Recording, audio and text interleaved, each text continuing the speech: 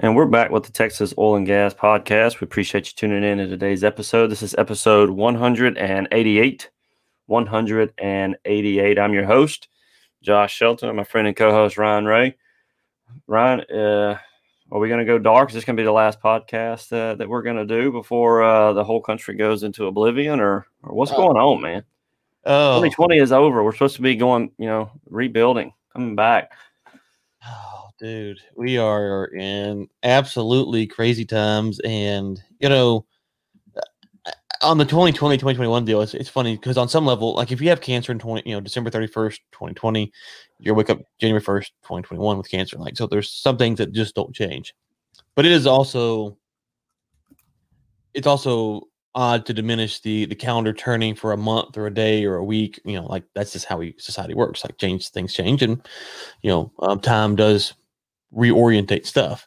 We start the show on Mondays, so we do stuff differently on Mondays than we would on other days. And so you come into 2021, you think, okay, well maybe some of this will slow down, maybe it won't. And I think that just generally speaking, both sides have kind of taken the brakes off, if you will. And so we are not in a good spot. And so I know people will say, it's their fault. And we're not going to parcel that on the show. I think largely the guardrails have been removed, and that's a dangerous spot to be in. Is there a bright side of this though? I mean, as the fighting happens, does oil price go up? Yeah, well, that's the thing. Supposed to be away. It's like nothing really impacts the market. I know it's having a little sell off this morning, and so oil's down. But there's nothing that really deters the market. And that might, to be quite honest with you, that might be the most concerning thing, is that the market's not concerned. And so, and so there was last Wednesday when everything went down, the market closed up, and it closed up Thursday. I can't remember what it did Friday, but it's off this morning a little bit on Monday.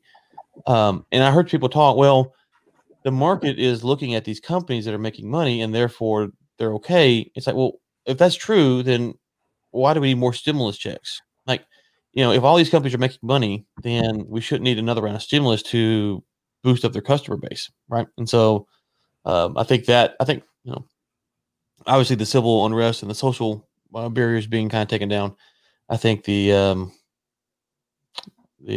stock market is kind of like the canary in the coal mine over there, squealing that no one's really paying attention to.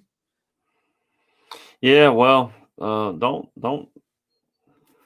try to take away the stimmy, man. We need Uncle Joe to send out the checks now. We You want your stimmy? Yeah, I'll take the stimmy. Don't send it to anybody else. That's terrible financially for the country, but this is good for me. I tell you. Yeah. Well, think about this: 330 million people, 2,000 per person. You've got what? How many in your house? 7. Mm-hmm. I got 6. That's 13. So 2,000 times 13. Let's just make it. So what's that? Be 20, 26,000. Yeah. Call it 30. Just to round up. You get 30,000. 330 million people paying off $30,000 in debt. It's not a lot of money. No. Not burdening anybody. Yeah, I mean, if they did that on a weekly basis, you're talking cents, pennies. Yeah. Oh, yeah, sub pennies. So, hey, but real quick, speaking of burden, we haven't asked for 5-star reviews in a while. And I noticed that we got 13 1-star reviews. I think the environmental folks are coming after us now. And so, Lord, I think they're coming after us. So, if we get a 5-star review on iTunes, that would be lovely. So, anyways, keep the comments. Any written content in there? No. That's what I'm saying. I think it's just the commies. The commies are coming after us. So, 5-star reviews will go a long way to help make me feel better. Oh, boy from New Hampshire just listened to the episode. That's probably one of them. Probably went from a 3 to 1. So we asked for that one. Like, we can take the L on that one. Like, that's our own fault. That's our own fault.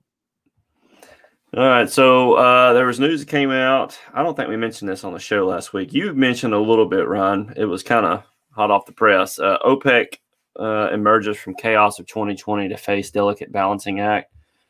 So what did we say exactly last Monday before your podcast with Ellen about what OPEC was doing? Because there's news that they're going to continue their cuts for another month, right? Well, I thought I don't remember because it was that morning when they were meeting, right? When we had our show. Yeah.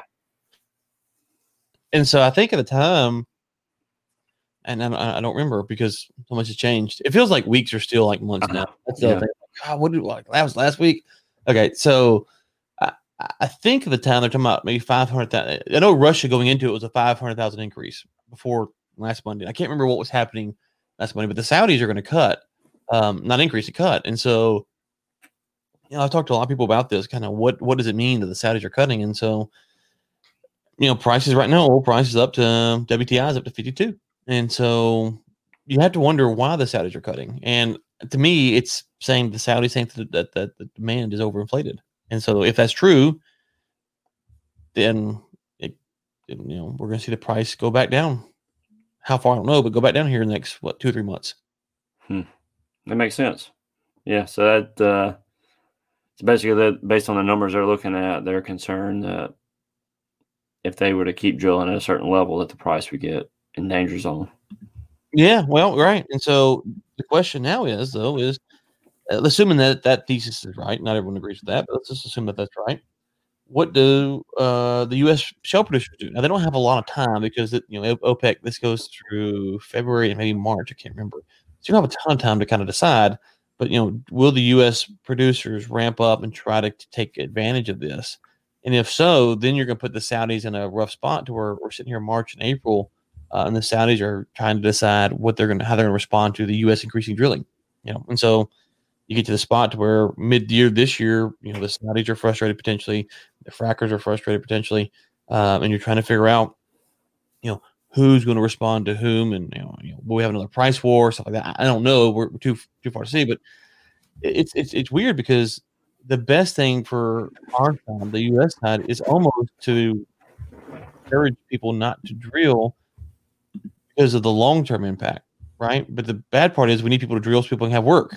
So it's kind of one of those catch-22s because if you're sitting there and you're going, well, we don't want to drill, then people will go unemployed.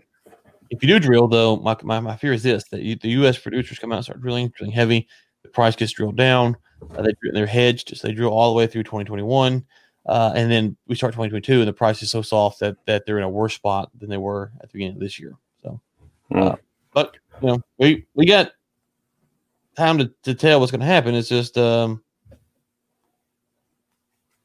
long way to go. Well, back there in the .com bubble, the then Federal Reserve Chairman coined a phrase "irrational exuberance," referring to the stock market because it was going up, even though he knew it was about to bust. Right. And I mean, it just feels artificial to me that the stock market is doing what it's doing. Like you mentioned, Wednesday, people were storming the Capitol, and the stock market was climbing. Right. It just doesn't make any sense. It doesn't make any sense to me, which I could just be ignorant and just missing the whole deal. But it just seems to. Well, let's just take the capital thing out. I agree. So let's take the capital issue out. So you have the stock market, which is 4,000 companies, I think, in the New York Stock Exchange, something like that. Okay, so those 4,000 companies, you would presume that most of their consumer base is based in the U.S. They have international companies, obviously, but most of it's going to be U.S.-based consumption. Okay, so when you get there and you say, well, why is it that they need their consumer base, which would be the U.S. consumer, people like me and you, to get stimulus checks to keep going? Because obviously some of these companies sell B2B, not just all B2C, but the fact that we just cut stimmies, 2 weeks ago? Mm-hmm. Stimmies cut, I don't know, a couple weeks ago? And so, it was 2 weeks probably. Yeah. Okay, so 2 weeks ago we cut stimmies, and they were talking about cutting them again when Biden comes in. So if these companies are making money, well, why do we need to keep funding the taxpayers? And I'm not talking about whether you should fund the taxpayers or the corporations. I'm not talking about any of that. I'm just saying this simply the question should be asked is, if these companies are doing so well and they're so healthy and they're fed by the consumer on some level to some degree, obviously, then why do we need to keep funding the consumer? Well, it's because the consumer's really hurting. The average American's really hurting. Main Street's really hurting. And so if we had to keep feeding Main Street Fed dollars, then really the corporations are hurting as well. It's just not, it's being hidden because either Fed's buying the bonds or the money's coming from the Fed into my pocket, and then from my pocket to the corporation's pocket, which means that there's not really money being made. Like, you start thinking about it, it's like it doesn't make sense that this is how it's working out. So I would agree. I would agree. So I think the STEMI is definitely helping prevent some of it. The question is going to be, I guess, let's say they do pass another stimulus check, and the dollar does devalue a little bit. Crypto will probably benefit from that to a degree. The question is going to be, will the market be able to correct before an enormous amount of pain is felt, or can they kind of spread it out long enough to where the economy is back up and running before too much of the pain of that initial lockdown is felt? Well, I ain't got my STEMI, so I don't know. So Trump or Biden or Pelosi or whoever, I ain't got my STEMI, and so I'm just saying, holla at your boy. I want my STEMI in Bitcoin though, preferably. Yeah. Well, you see, Bitcoin is down 9,000 today. I don't know if that helps anybody out in the oil patch. People that are using, gas. 1,000 today or over the weekend or what? Yeah. Well, it's 31. It was 40 Friday. It's 31 right now. Oh, it just hit 30. Yeah. So it's been going down, and I don't really understand that either. I just don't understand stocks, right? We need to stick to oil and gas. We just need to stay here. I don't understand anything right now. Okay, that's the problem. The things that you think you understand, you look at it, and you're like, I don't know why this is going this way. And you things that you don't understand, like that doesn't make sense either. And so we're in kind of the bizarro world. And so it's I am always torn between how much hyperbole, when I'm being serious, do I lean into versus, do I try to play it safe? And I think, right now, Josh, just to be as honest as I can, I think you have to be deeply concerned about what's going on globally and in the U.S. And this has nothing to do with Trump winning or Biden winning or like all that aside. The past year, if we've seen anything, it's been that so many things that we thought were true or would be true and are not true. So, the freedom to move in the U.S. was taken away. The freedom to go out and peacefully assembly was taken away. Like you couldn't go to church. The ability to work. You were told if you weren't essential, go home. They shut down stuff. We've seen protests and riots and looting. Now I know some of that stuff, if you go back to our history, has been there at various times, and so that's not necessarily a new phenomenon. In that sense, but it still is. It's scary and it's troubling. And then we have a presidential election, and that's contested. Like every time we turn around, when it feels like we can't rebalance out and kind of get back to normal. And for a society, we need a sense of normalcy. And if last week we were, people were kind of saying, well, we're a banana republic now. Okay, well. The thing about banana republics is that there are no normals, right? How you treat people, how you interact with people, how you look at someone, you shake their hand, do you give them the bird, like all that stuff. There is no normalcy there. And that should be the concern for us by and large, is that we're looking at these things and the price and the markets are like, God, that doesn't make any sense. You can understand the Fed pumping money in there and it's manipulating it. But why no one's talking about these other narratives and stuff, and then you sit here and look at our show, and I'm not trying to be hyperbolic. I'm sitting here genuinely wondering, will an oil and gas podcast get censored at some point because it's, environmentally threatening? Now, to be clear, I don't think it's going to happen. I'm sitting here thinking that those are the things you've taken the brakes off now, and people were like, okay, well, what is dangerous, and how do you balance out Amazon, who is willing to work with China, which I have no problem with. But then you realize that if they're working with China, that speech and language and stuff and how people talk, it doesn't bother them because they are governing servers in China. And so they really aren't concerned with what is being said or not being said. But in the U.S., they virtue signal and then want to act like they care. Like, all of these things, you start going, good Lord, like, I'm sorry to kind of divulge here. It's just you start trying to put it all together and you can't make sense of any of it. And that's the worst spot to be in, I think. Well, it's interesting, Ron, that you mentioned just the possibility of a podcast like this being censored. before Trump got kicked off Twitter and Parler got kicked off, and a lot of these conservative voices are starting getting censored here recently in like mass numbers. I wouldn't have thought it was even possible. But at this point, I don't think that it's impossible by any stretch. I don't think it's going to happen. I think it's unlikely, but Right. Yeah. So let's be clear, so people don't leave us one star. Oh, these guys are. No, we're not saying it's going to happen. What we're saying is that we've lost the ability. At least Josh and Ryan have. We've lost the ability to understand where we're at in the world. What's going on? What is now reasonable? We literally had people in the Capitol building last Wednesday that weren't supposed to be there. Whatever you think about that, I'm not just. This is a factual statement. Like that happened. That's just not normal that happens, right? We don't. That's not Tuesday in the U.S. Whatever you think about it, whether you think it was the worst thing in the world or that they were patriots, I'm not touching that with a 100-foot pole on this podcast. I'm just simply saying it happened, and when that happens, I mean, you shut down, and all the other things that happen, you just sit here and you say, well, what is possible? What are the things that we might expect? You no longer know, and it's very similar to. Right after 9/11, and I'm again not comparing this to 9/11, not trying to make a one-to-one. I'm saying like when that happened, you just didn't know. Okay, is this the way that life is? Right? Will we have planes in the buildings? Well, obviously not. That didn't happen. But right in the moment, you're going, oh my God, like this can be the next start a war. We're going to be fighting over here, right? You remember for a while. And so today we're sitting here going, okay, the market's up. It shouldn't be up. Oil and gas is up. People are getting censored. Parler was getting taken off of Amazon, and we've seen big tech has come after oil and gas, right? Yeah, we've covered that on the show. So big tech has looked at oil and gas. North Face, we talked about that. So there already has been some targets of oil and gas, and so when you start saying that targeting stuff is fine, and we talk about that from the free market standpoint, it's one thing. My concern is that we're as the journalists who are wondering, do these big tech companies really care? Right. So think about this. I'm not saying whether or not Amazon should have the right to kick Parler off. I'm saying who is leading the charge questioning Amazon's motivations. And much like this, remember 2 years ago when Big Pharma was the worst people in the world? Yeah. Because of the opioid crisis.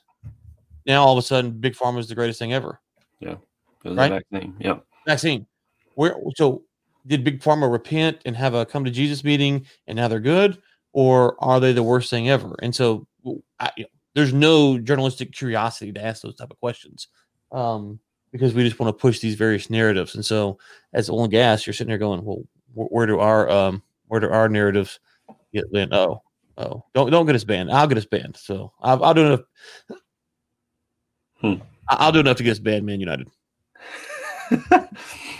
So our good friend David Blackman wrote an article, Fracking the Virus, How Oil and Gas Contribute to the Fight Against COVID-19. So he goes on to say that oil and gas industry has made massive contributions to the fight against COVID-19 pandemic over the last year. They've gone largely unnoticed by consumers and the news media, and that's a good thing for all of us.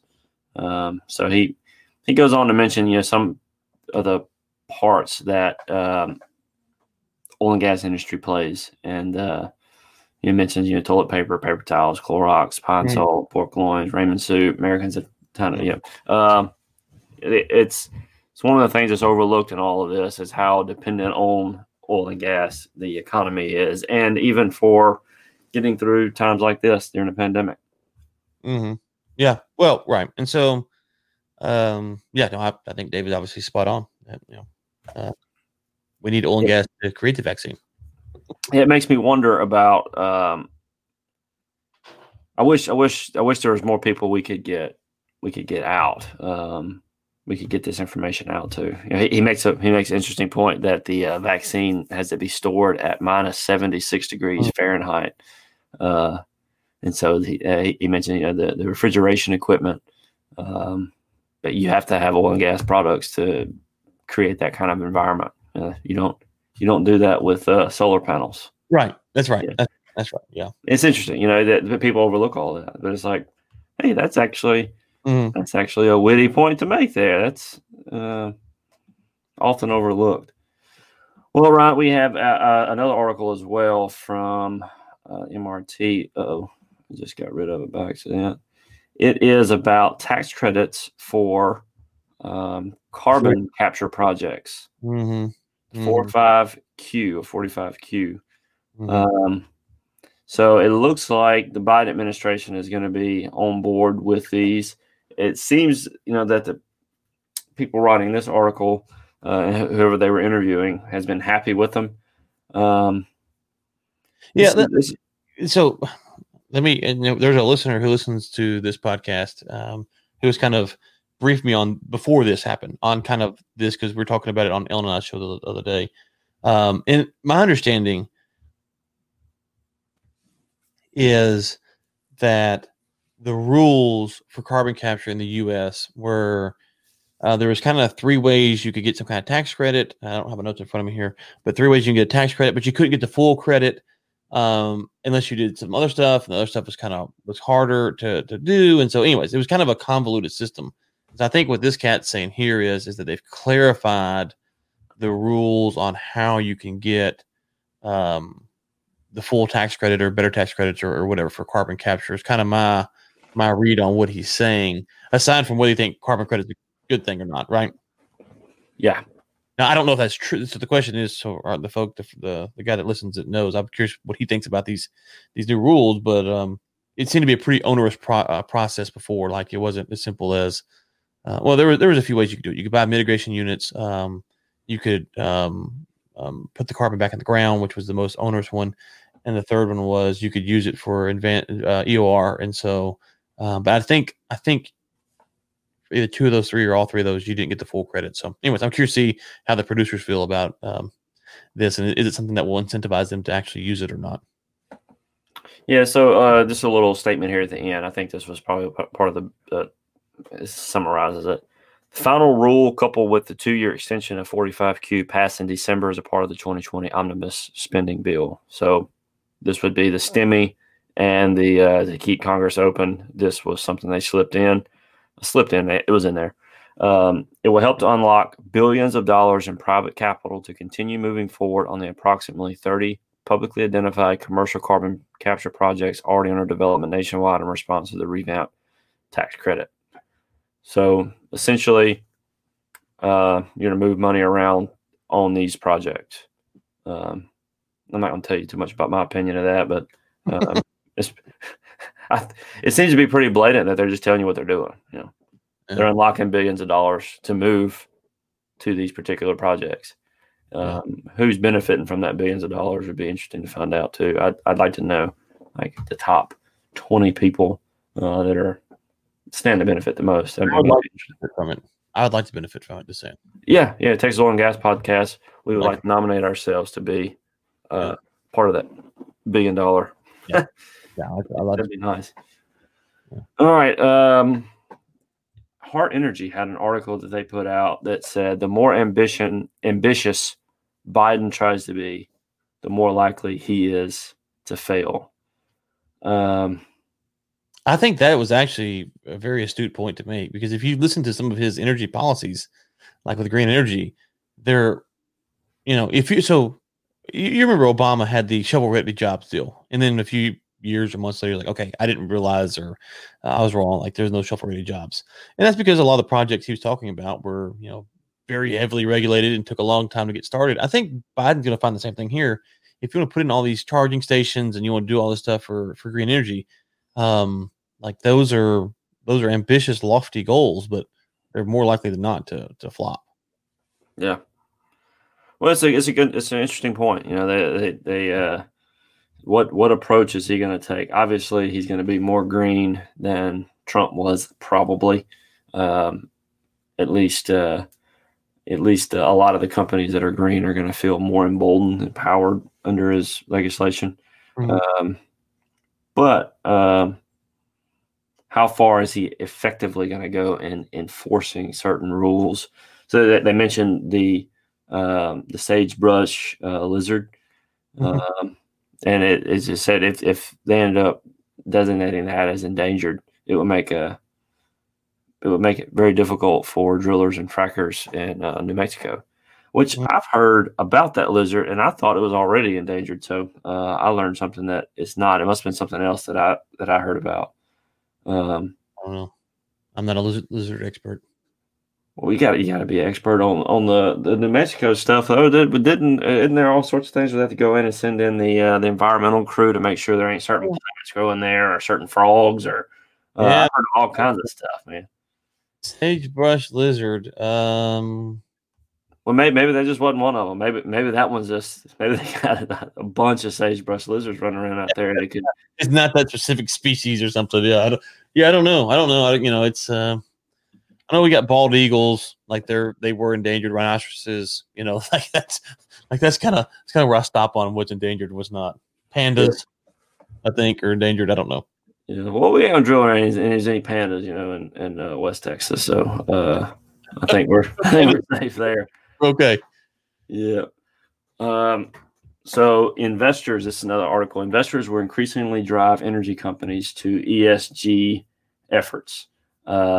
See, this article, I'm not sure about it. I'm not sure what the point is because investors have been driving energies toward ESG for a while. I mean, that's kind of been a big news story for a while, and I don't see anything referenced here that's any different than what was true, 3 months ago. So, well, as the price of oil rises, you got to remind folks that if they were to invest in oil and gas, that they might pay the price publicly. So, right, yeah. Well, this is gonna be something that they keep probably reoccurs every so often. On this one, go away. Yeah. All right. I think we got one more article before we do the Texas Roundup, and it's our good. I was about to say our good friend. It's not our friend, I don't guess, but Pioneer CEO. He still sees slow U.S. oil output recovery. So we've mentioned him several times on the show. Mm-hmm. He thinks that the oil recovery is still gonna be slow through 2021. It's gonna be a really slow recovery. So we're gonna see with you mentioned the oil demand with OPEC. Are they seeing something that the price of oil is not reflecting? Is it going to go back down? And if so, it would be in line with what Pioneer's CEO is thinking. Yeah, I kind of go back and forth on Sheffield. So he was the first one that I can remember that was beating the drum that we're out of pipeline capacity. And, it was kind of he turned out to be right that the squeeze on the pipeline capacity was coming. But then last year, he was the one saying that we needed the Railroad Commission to come in and step in and solve the problem. And so it's like, okay. And then they didn't even take they didn't even cut it, if I remember correctly. So, I kind of go back and forth on how to take what he says, where there's other CEOs I take a little bit more seriously and some I take less seriously. So I'm not sure what to make of it. I think I'm still, I think the price is too high. So I can keep saying that over and over, like the ESG article. I keep saying it over and over. The price is what it is, regardless. And so if the price stays above 50 for some time, then this will happen that way. Whether the price is overinflated or there's a steep crash or whatnot. And so the longer the price stays up, more activity is going to be. I think that there's enough concern now, or not concern. I think there's enough consensus that makes you wonder, will we ever get back to where we were in 2018, 2019? Will we hit those kind of drilling highs? Most people seem to agree not. Obviously, that could change, but most people seem to agree not. So I don't know. I'm kind of done for now being wrong on oil and gas prices. Yeah, I need to be wrong a few times, and then I'll come back to being wrong again. But I've just been wrong so much, and it's one of those things where you're wrong. It's not like this. If you're watching a football game and you think, hey, this team is going to beat this team by 70, and they go out there and then head to head, all the best players, your team loses by 40. You're like, okay, wow, completely whiffed on that prediction.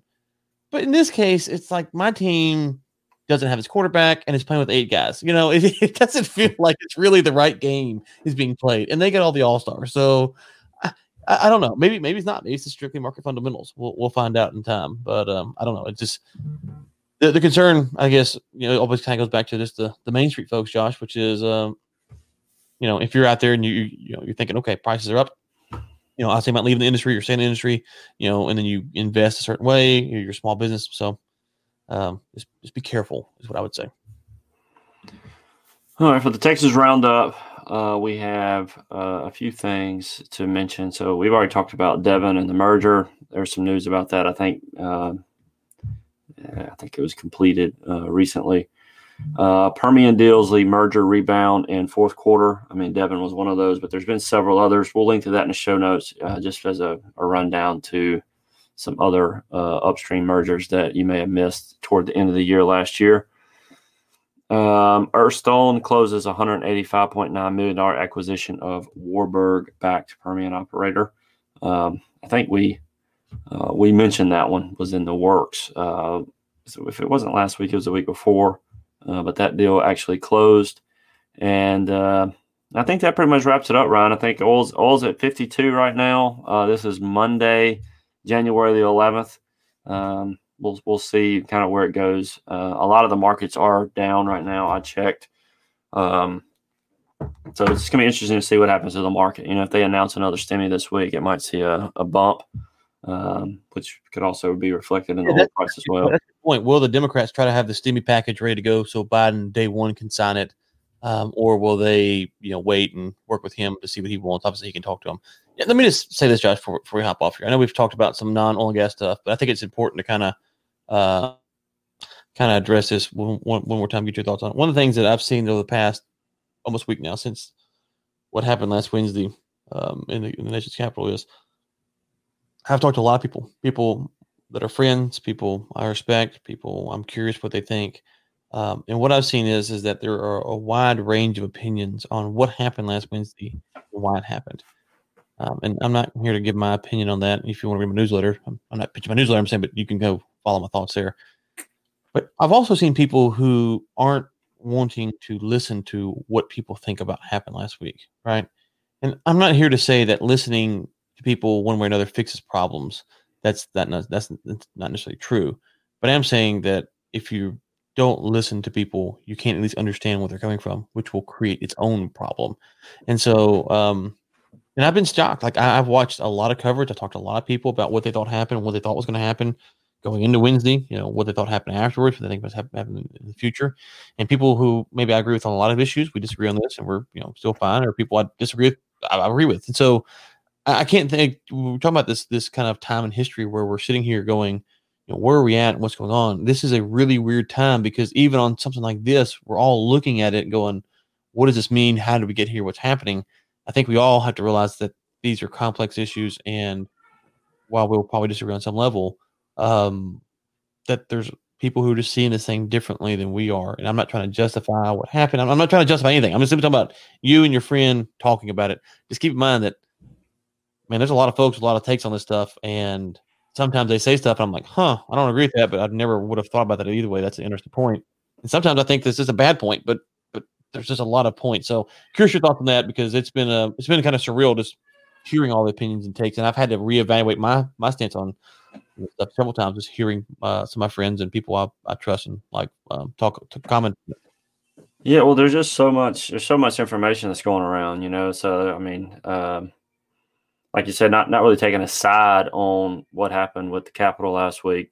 But there was news that came out, like as soon as it started happening, there was news that it was Antifa that was doing it. And then, I mean, 5 minutes later, there's pictures that show that it wasn't. I mean, the people that they were saying was Antifa wasn't Antifa. It was legitimately Trump supporters that were being claimed. That doesn't necessarily rule out either possibility. It's just a matter of saying that information is coming out faster than we can process it. And you actually got to do a lot of work to go in and see what's actually true or not. And it just makes conversations a lot more difficult. If you don't actually go in and do some homework on some of it, it's really hard to know what's going on because, like you mentioned, the lack of journalism that's out right now. People are pushing left and right narratives, and honest journalism is trying to give a fair assessment of both sides. Mm-hmm. It's rare, and it makes the market a lot more volatile. Yeah. So, like you say, I think that was one of the stunning things was, as soon as it happened, there's people on the right saying, well, it had to be Antifa. I was like, well, okay, it didn't have to be anybody. It could have been Trump supporters. And the people on the left saying it had to be Trump supporters. Like, well, okay, it could have been Antifa. Like I'm not even trying to weigh into the debate. Like this, Yeah, both sides think, well, it had to be this or it had to be that. It's like, well, okay, it could have been Martians. Like, this is how you work through issues. Is talking about. I'm thinking about what could have happened, what did happen, what evidence we had. But it was just stunning to see both sides kind of lay the groundwork. Yeah, left and right narratives just got laid out, no evidence, and then you had stupid stuff. I'm talking about idiot stuff, and that's the thing. So, like, in all of the discussions, you have two people on the right side. Here's 3 reasons why this is what happened, and then on the left side, you have 3 reasons why this happened. How many people are actually saying, well, let's look at both sides and see what both of them are saying and analyze evidence and see which ones are right, which ones are wrong? Yeah. That is a rare thing to see. That is a rare thing to see right now. And unfortunately, when people do that, even those people are getting censored at this point. So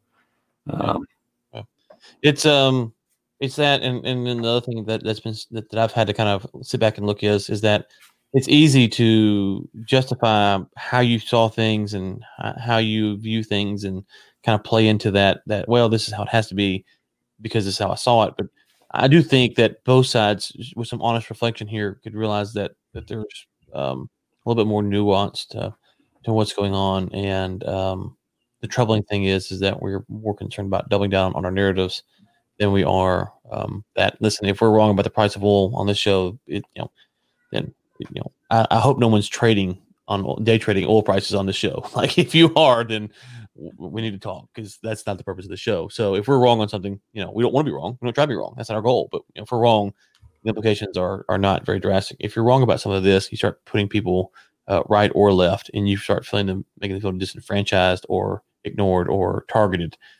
That's a bad spot to be. And at the same time, if you're burning down buildings or storming the Capitol, that's a bad spot to be. We're just in a bad spot. And so, anyways, I'll let you. Any final words before we get out? That's it, man.